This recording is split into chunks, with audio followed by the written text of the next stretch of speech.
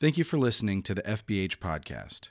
For more information about our church, feel free to visit www.fbhanford.org. Morning, church. How we doing? All right, good. I'll take that. My name's Peter. I'm the senior pastor here at FBH. We are excited that you're with us. We're in week 2 of our series called The Creed, and so I'm not going to mess around. We're going to get straight into it. So if it feels like you're drinking from a fire hose this morning, good. It's me doing my job.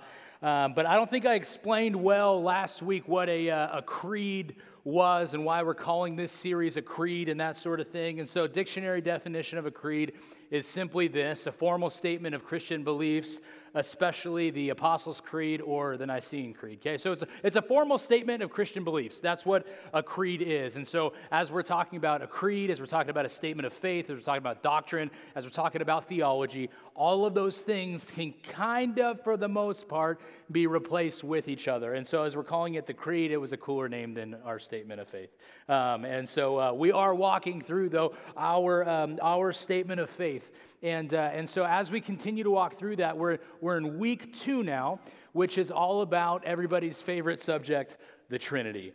And so if you've been a part of a church for any amount of time, then you probably have heard some studies about the Trinity. You've thought about the Trinity. You've tried to figure out how maybe the Trinity works. And chances are, if you are new to faith or old to faith, then you have some questions about the mystery that surrounds the Trinity. So we are going to unpack that a little bit today for you. But one of the things that I do want you to be very aware of is I am not going to answer every single question that you have surrounding the Trinity today. And as a matter of fact, if someone comes to you and tells you that they have a perfect understanding of the Trinity and they can explain it to you outrightly, run away from that person as quickly as you can, because the reality is it's simply not true. And we're going to dig into a little bit deeper as to why as we walk through that. But we do need to be cognizant that as we walk through this series, it's not just what you believe about these different subjects, but why it is these subjects are important as well. And so that's where, because last week, as we talked about the Bible, the reason we need to understand what we believe about the Bible is so we can best represent God to the world.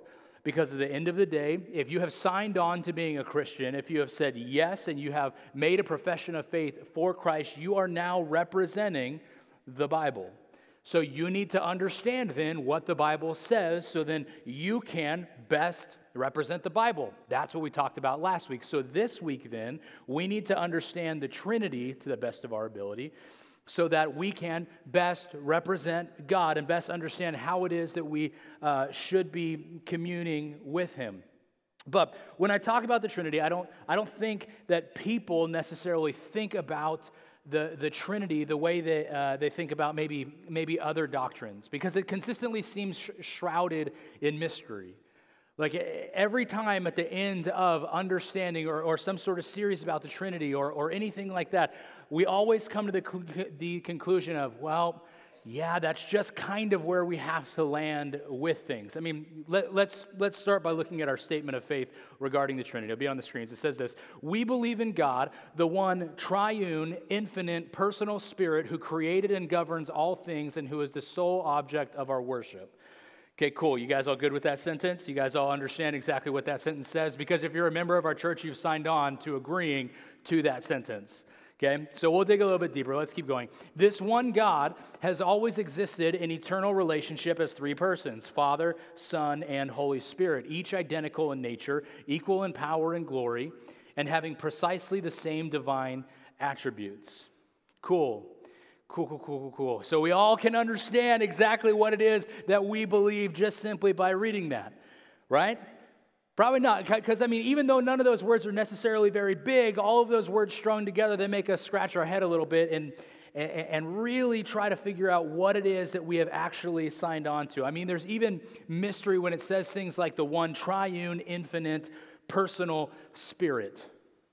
Right? If I asked you guys to go home and without reviewing your notes, hey, I want you to write me a paper about the one triune, infinite, personal Spirit of God, my guess is we'd probably have a pretty difficult time coming up with what that actually means. It says things like there is one God in three persons. It seems paradoxical in nature, right? That would be difficult for us to understand.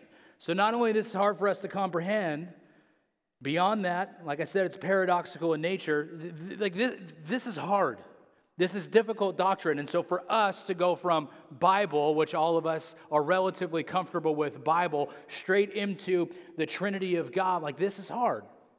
And so the question I have for you this morning is this, is how much does the Trinity matter to you?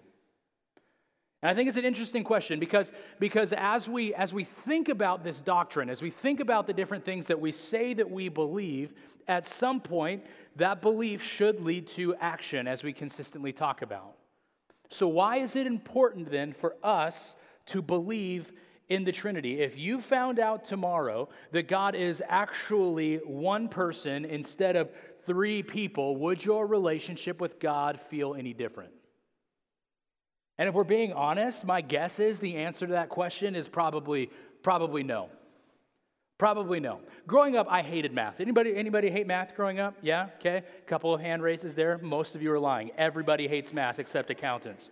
Okay? It's not a thing that anybody enjoys. I hated math. I thought it was terrible. I remember nights in 8th grade coming home from my pre-algebra teacher, Mr. Raganut, and looking at my homework and crying into my book.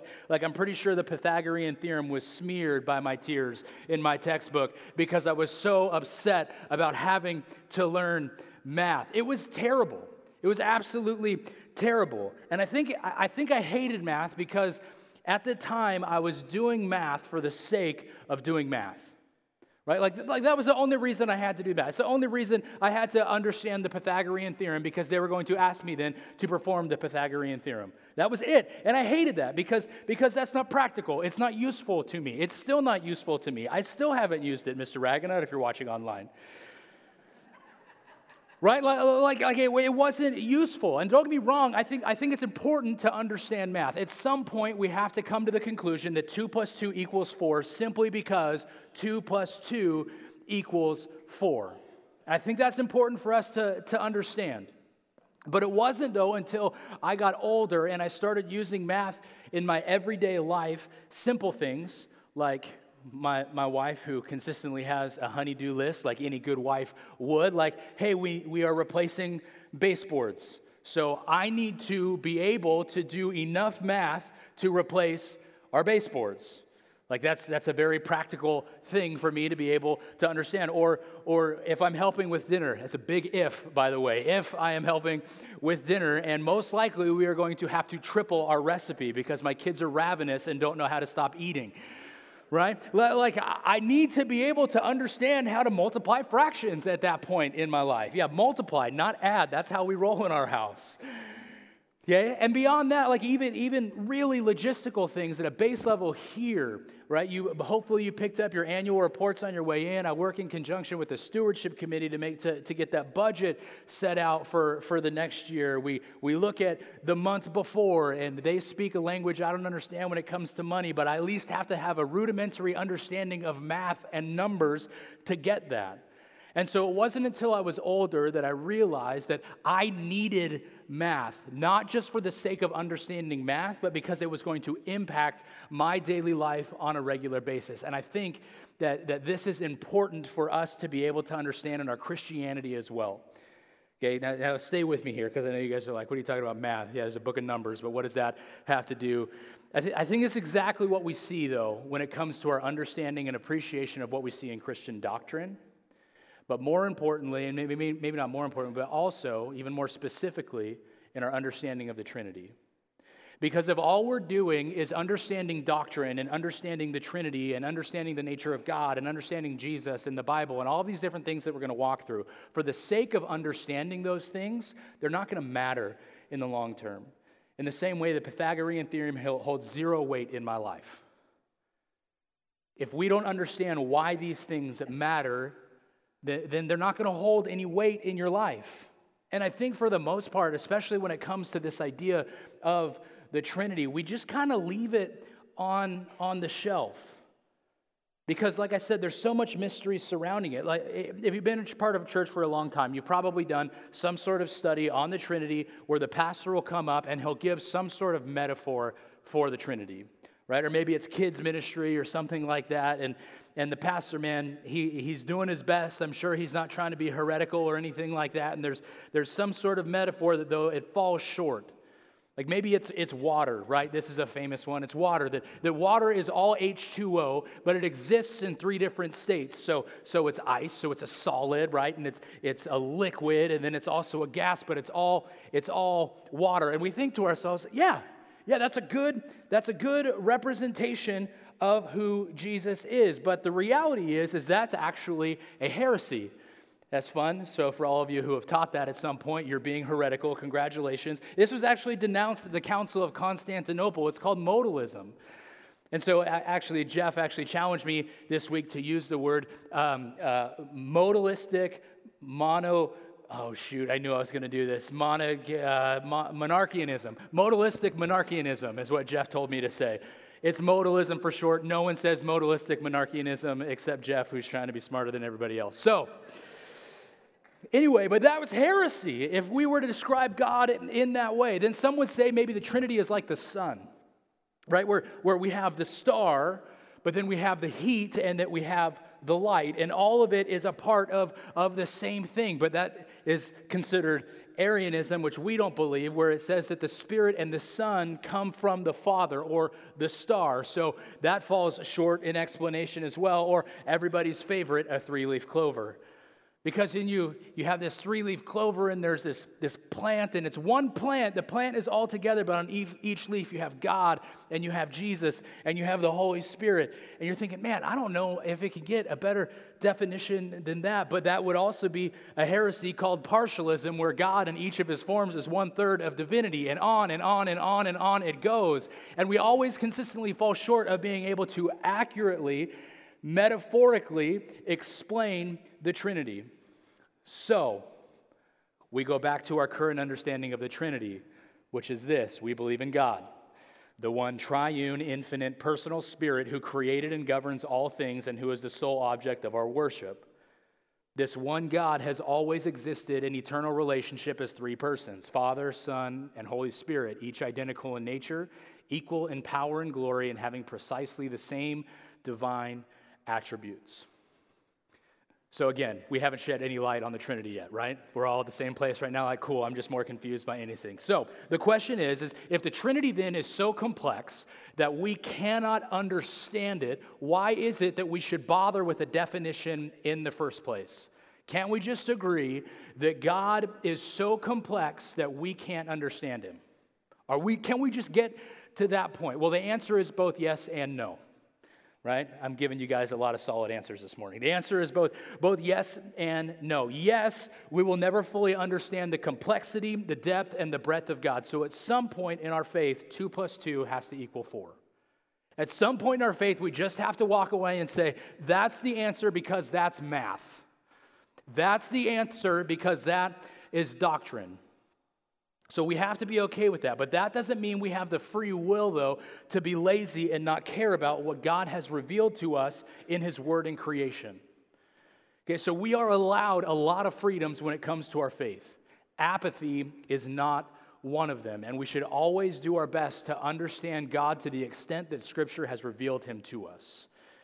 And so we have to be okay with that in the Trinity and saying, hey, look, I am going to do my best to understand what it is that God's word has revealed to me about the Trinity, but at some point I'm going to need to throw up my hands and say, hey, I am okay having and worshiping a God that I cannot explain away. So let's look at a couple little things when it comes to our statement of faith about this. The first one, the idea that God is triune, infinite, and personal. Let's get some scriptural backing on that. 2 Corinthians 13:14 is a great place to start when it talks about a triune God. It says, may the grace of the Lord Jesus Christ and the love of God and the fellowship of the Holy Spirit be with you all. Okay? This is a great little, tight little package where it mentions all of the 3 persons of God in one space. And granted, there's the story that we see in the New Testament of Jesus getting baptized, heavens breaking open, God declaring in, I'm sure, what is a very deep voice and manly voice and buttery voice that this is my son with whom I am well pleased, something that looks like a dove descending, the Holy Spirit. We see the Trinity in action there. But this piece of Scripture right here clearly talks about all three persons of God. So that's triune. The next piece is infinite. So we need to come to an understanding here that there is nothing God cannot do except what goes against his nature, what goes against his character. So if you ask, is God big enough to sin? Well, it goes against his nature, so God would never sin. And so it's kind of, a paradox there. It's pointless to ask that. But there is nothing, though, that he does not know. That he has ability and power to do whatever it is that he desires to do. We see this over and over and over again throughout Scripture. He can heal the sick. He gives sight to the blind. He can bless anybody that he wants to bless. He has raised people from the dead. He promises eternal life to people who are faithful. He can move mountains and calm the seas. He can touch hearts. He wants your love. These are just a few of God's different infinite attributes. We recognize that he is timeless, and he is limitless in every single way. And so beyond all of the different stories that we have about God's infinite ability to do whatever it is that he wants, Revelation 1:8 sums it up really, really well for us. Where it says, I am the Alpha and the Omega, says the Lord God, who is and who was and who is to come, the Almighty. He's forever and he's everything. That's what that is saying. And so when it comes, though, after that, not just how infinite God is and not just the fact that he is triune, God is also personal, is what our statement says. And so when it comes to his personal nature, we can look at the fact that throughout Scripture, we consistently, God's seeking out a relationship with man. Over and over and over again, God is seeking out a relationship with man. He even created man so man would be blessed enough to have a relationship with God. Right? God didn't create man because he was bored one day. God didn't create man because he was lonely. We actually can see the fact that God wasn't lonely because he consistently lives in community with himself. Yeah, figure out that sentence. So he wasn't lonely. That's not why we were created. We were created so we could have a relationship with him. And so consistently throughout Scripture, from creation, where God created everything, including man and woman, where God created us, that he's like, hey, I want to have a relationship with you. There's a personal connect there. But then we did a great job in Genesis chapter 3 of messing the whole thing up and sinning and creating this kind of void between us and God. And so what happens at that point then is like, hey, look, there is a void there. Now we consistently have, until Jesus shows up on the scene, different ways that God is doing his best to reach out to man, to draw man closer to him. So we have the law. We talked about the law extensively last year, the Mosaic law. We talked about Exodus, right? And so God put out the law so God would show man what it means to live a life that is worthy of a relationship with God. This is what you have to do. Of course, ultimately, we consistently fall short in that. There's no way for us to achieve that perfectly. But then he does it with the prophets as well. He says, hey, look, here's a prophet. Here is my mouthpiece. I want you, this prophet, to call your people back to me.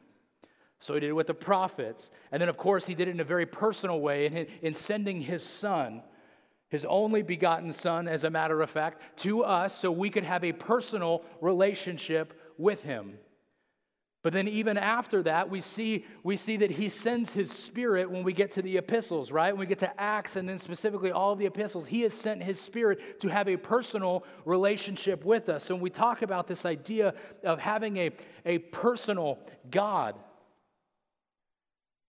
throughout history has consistently tried to draw man to him over and over and over again.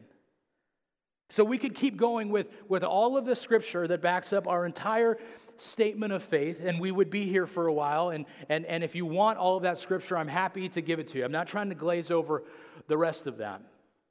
But this week, I want to focus, though, on a different question with you all. The question is, like I alluded to earlier, why does it matter that God is triune? Why does it matter that we get this right?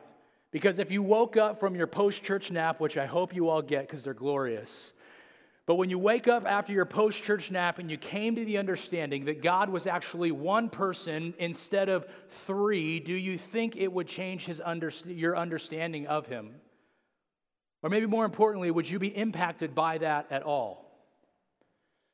Because I think if we're being honest, like I said, I think the answer is no, but we can look back to what is called the Athanasian Creed. Okay, the Athanasian Creed was a creed that was written by a guy by the name of Athanasius back in 400-ish AD. And so the Holy Roman Catholic Church was doing their best to try to determine what it meant for God to be triune. And they couldn't come up with a good definition, and so this guy Athanasius, probably just in his spare time, was like, I think this is what it says. And so Athanasius wrote this. He said, whoever wishes to be saved must think thus of the Trinity, what we've already talked about. And whoever rejects this faith will perish everlastingly. This doctrine was that important. They were like, hey, if you don't believe this, if you don't get this right, you're going to perish. You're not getting into heaven if that happens. And actually, it's where we get this sweet drawing called the shield of the Trinity, right? This is what it looks like. This is the shield of the Trinity. And so follow along with me here because if you're having a hard time understanding the Trinity, I feel like this always sheds some light on it for me. So in the middle, we have God, not God the Father, just God, okay? God the Father, Son, and Spirit. And if you were to trace it up, it says God is the Father. And you trace it to the left, it would say God is the Son, and to the right, God is the Holy Spirit. He is all of those things. But then if you were to start at the top and say, okay, the Father, and draw it down to the bottom, it would say the Father, though, is not the Spirit. And the Holy Spirit is not the Son, and the Son is not the Father. Everybody clear now? We good on the Trinity? And so even while like this does help us imagine a little bit better, at least I hope, like how it is that the Trinity functions, I think we also need to come to the understanding that this is super complex. Like we are never going to get to the ends of it because in our minds, a squared plus b squared equals c squared, and a plus b and b plus c. I'm not good at math. You know what I'm trying to say though, right? Like this equation doesn't make sense to us in our finite brains.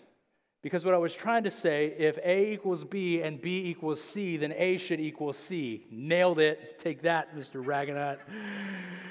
Thank you. But it doesn't make sense to our brains at that point.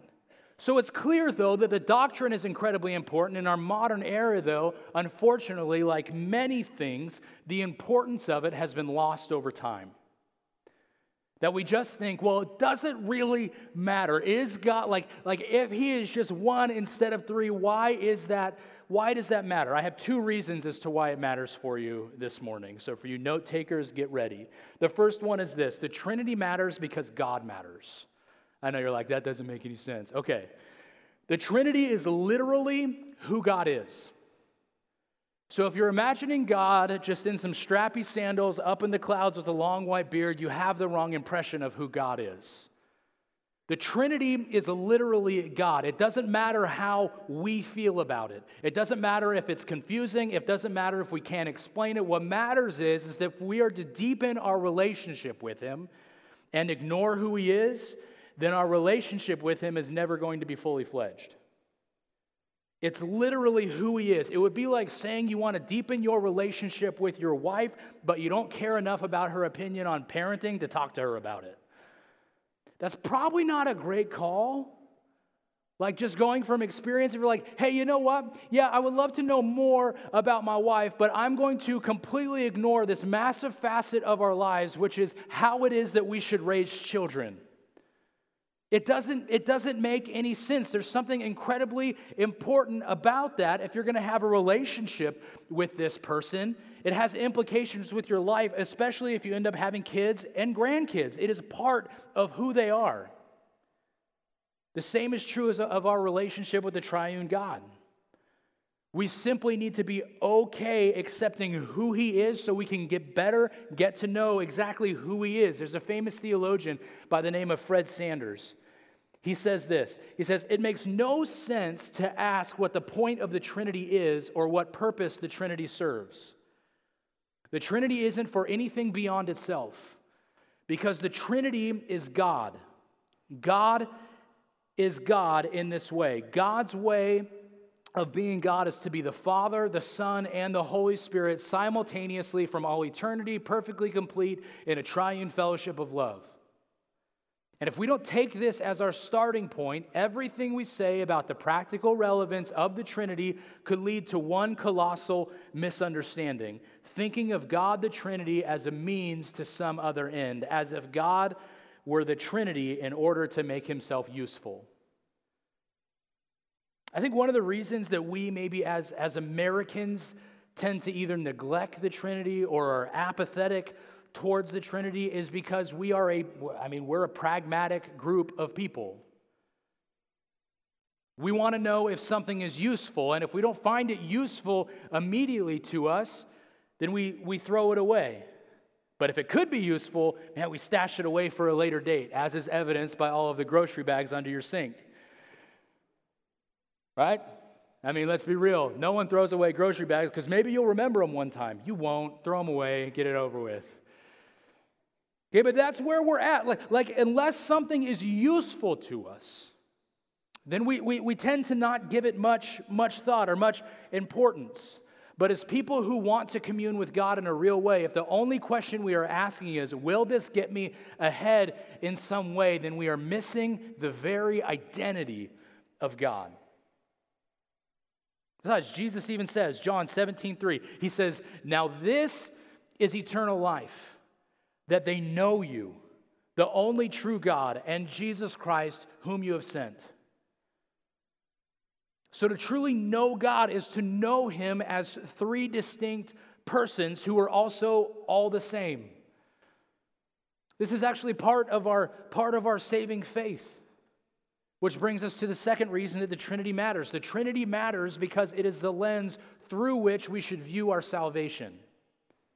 Right? Some of you guys are like, hold up, time out. I have an understanding of my salvation. Don't mess with my simple understanding of salvation. My non-complex gospel, where I was a sinner, God sent his son to take my sins for now and forever, and now because I made a profession of faith in Christ, I get to be in heaven forever. That is a very good, simple, non-complex gospel. Don't mess with that.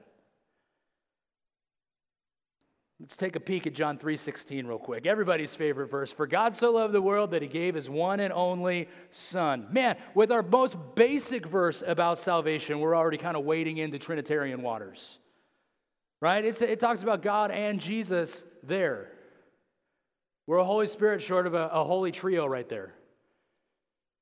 And so we like to think about this. We like to think about the idea that my gospel, it's not that complex. And I'm not trying to tell you that if you're talking to somebody in your oikos about Jesus, or you're talking to somebody in your oikos about salvation, that you need to say, hey, I've got some good news. There's a guy named Jesus, and also he's a part of this Trinity that you're going to need to figure out at some point. Like, don't go there. But we also need to view like our lens of salvation through the Trinity. The Trinity should frame every part of our worldview when it comes to our salvation. Think about it. God is our creator. Okay, you go all the way back, like I said earlier, to Genesis chapter 1. God is our creator, the architect, the one who has this great plan and put it all together, the one who set this world into motion. And importantly for us at this point, the one who made us face our sin back when we fell in Genesis chapter 3. So from the time that you were born, so from the time that you were actually a twinkle in your Father's eye until glory, God is involved in our life in some way. Whether you believe in God or not, he is involved in your life in some way. So from the time that you were the time that you were created until the time that you were saved, the time that you made a profession of faith and you believed in your heart and confessed with your lips that Jesus Christ is Lord, like from that time, God is the one. That's God. And then in that moment of time, where you make that commitment of faith, where you are saved, Jesus then, at that one point in time, is the most important figure in the Trinity. So because of him, you are saved. You are righteous from that point forward. But here's the crazy thing. Faster than you can snap your fingers at that point, Jesus important in that one time, is now not the most influential person in the triune Godhead. The Holy Spirit is. And so you have been saved and sealed by the Holy Spirit the minute that you've made a profession of faith, a profession of saving faith in your life. And now Jesus is no longer the most important person. The Holy Spirit is when it comes to you leading and moving in your life. Anybody ever do like kids ministry when they're like, hey, and you can now invite Jesus into your heart? Man, we really messed up that theology because never once in the Bible does it say to invite Jesus into your heart. It says, hey, if you believe in your heart and confess with your lips that Jesus Christ is Lord, you're going to be saved forever. And Jesus does not live in your heart. So for those of you who are having a hard time with this, it is the Holy Spirit. And so from that point forward, the time where you are sealed by the Spirit until the time that you get to heaven,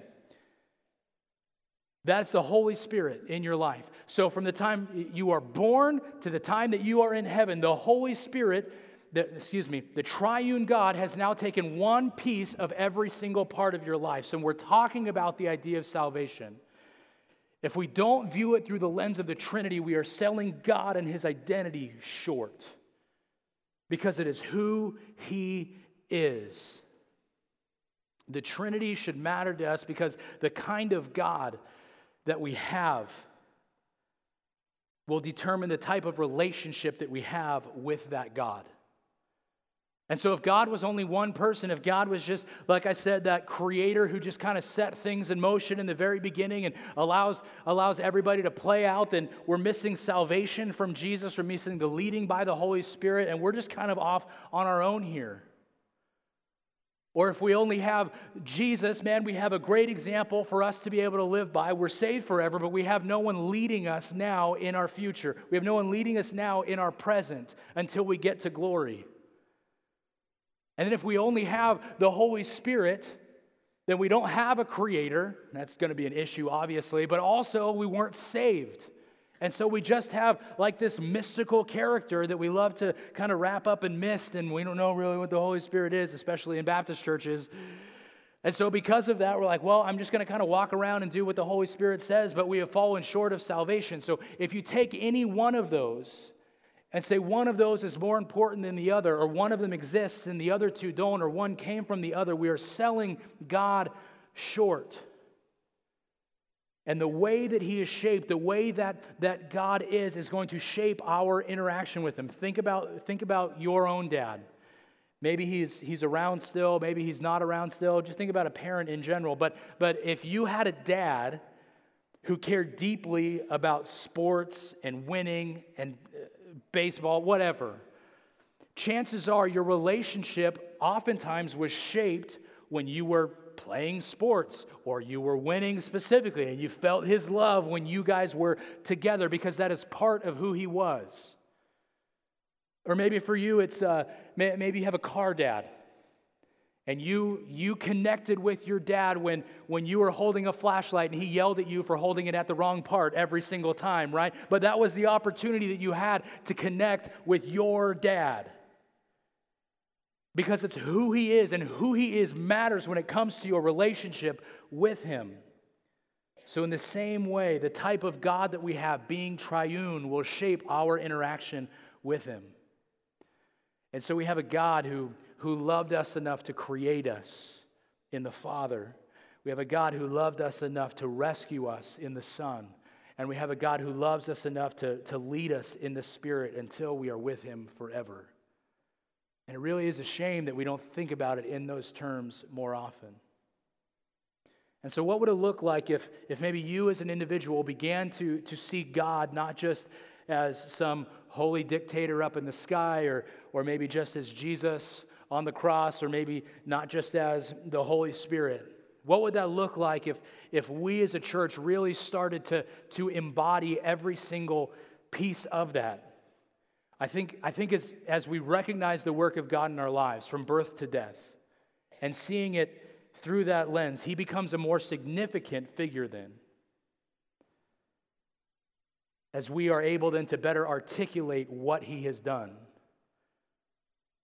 Not just, oh yeah, he's the creator in Jesus, but then being able to even articulate what he does in your life as the Spirit.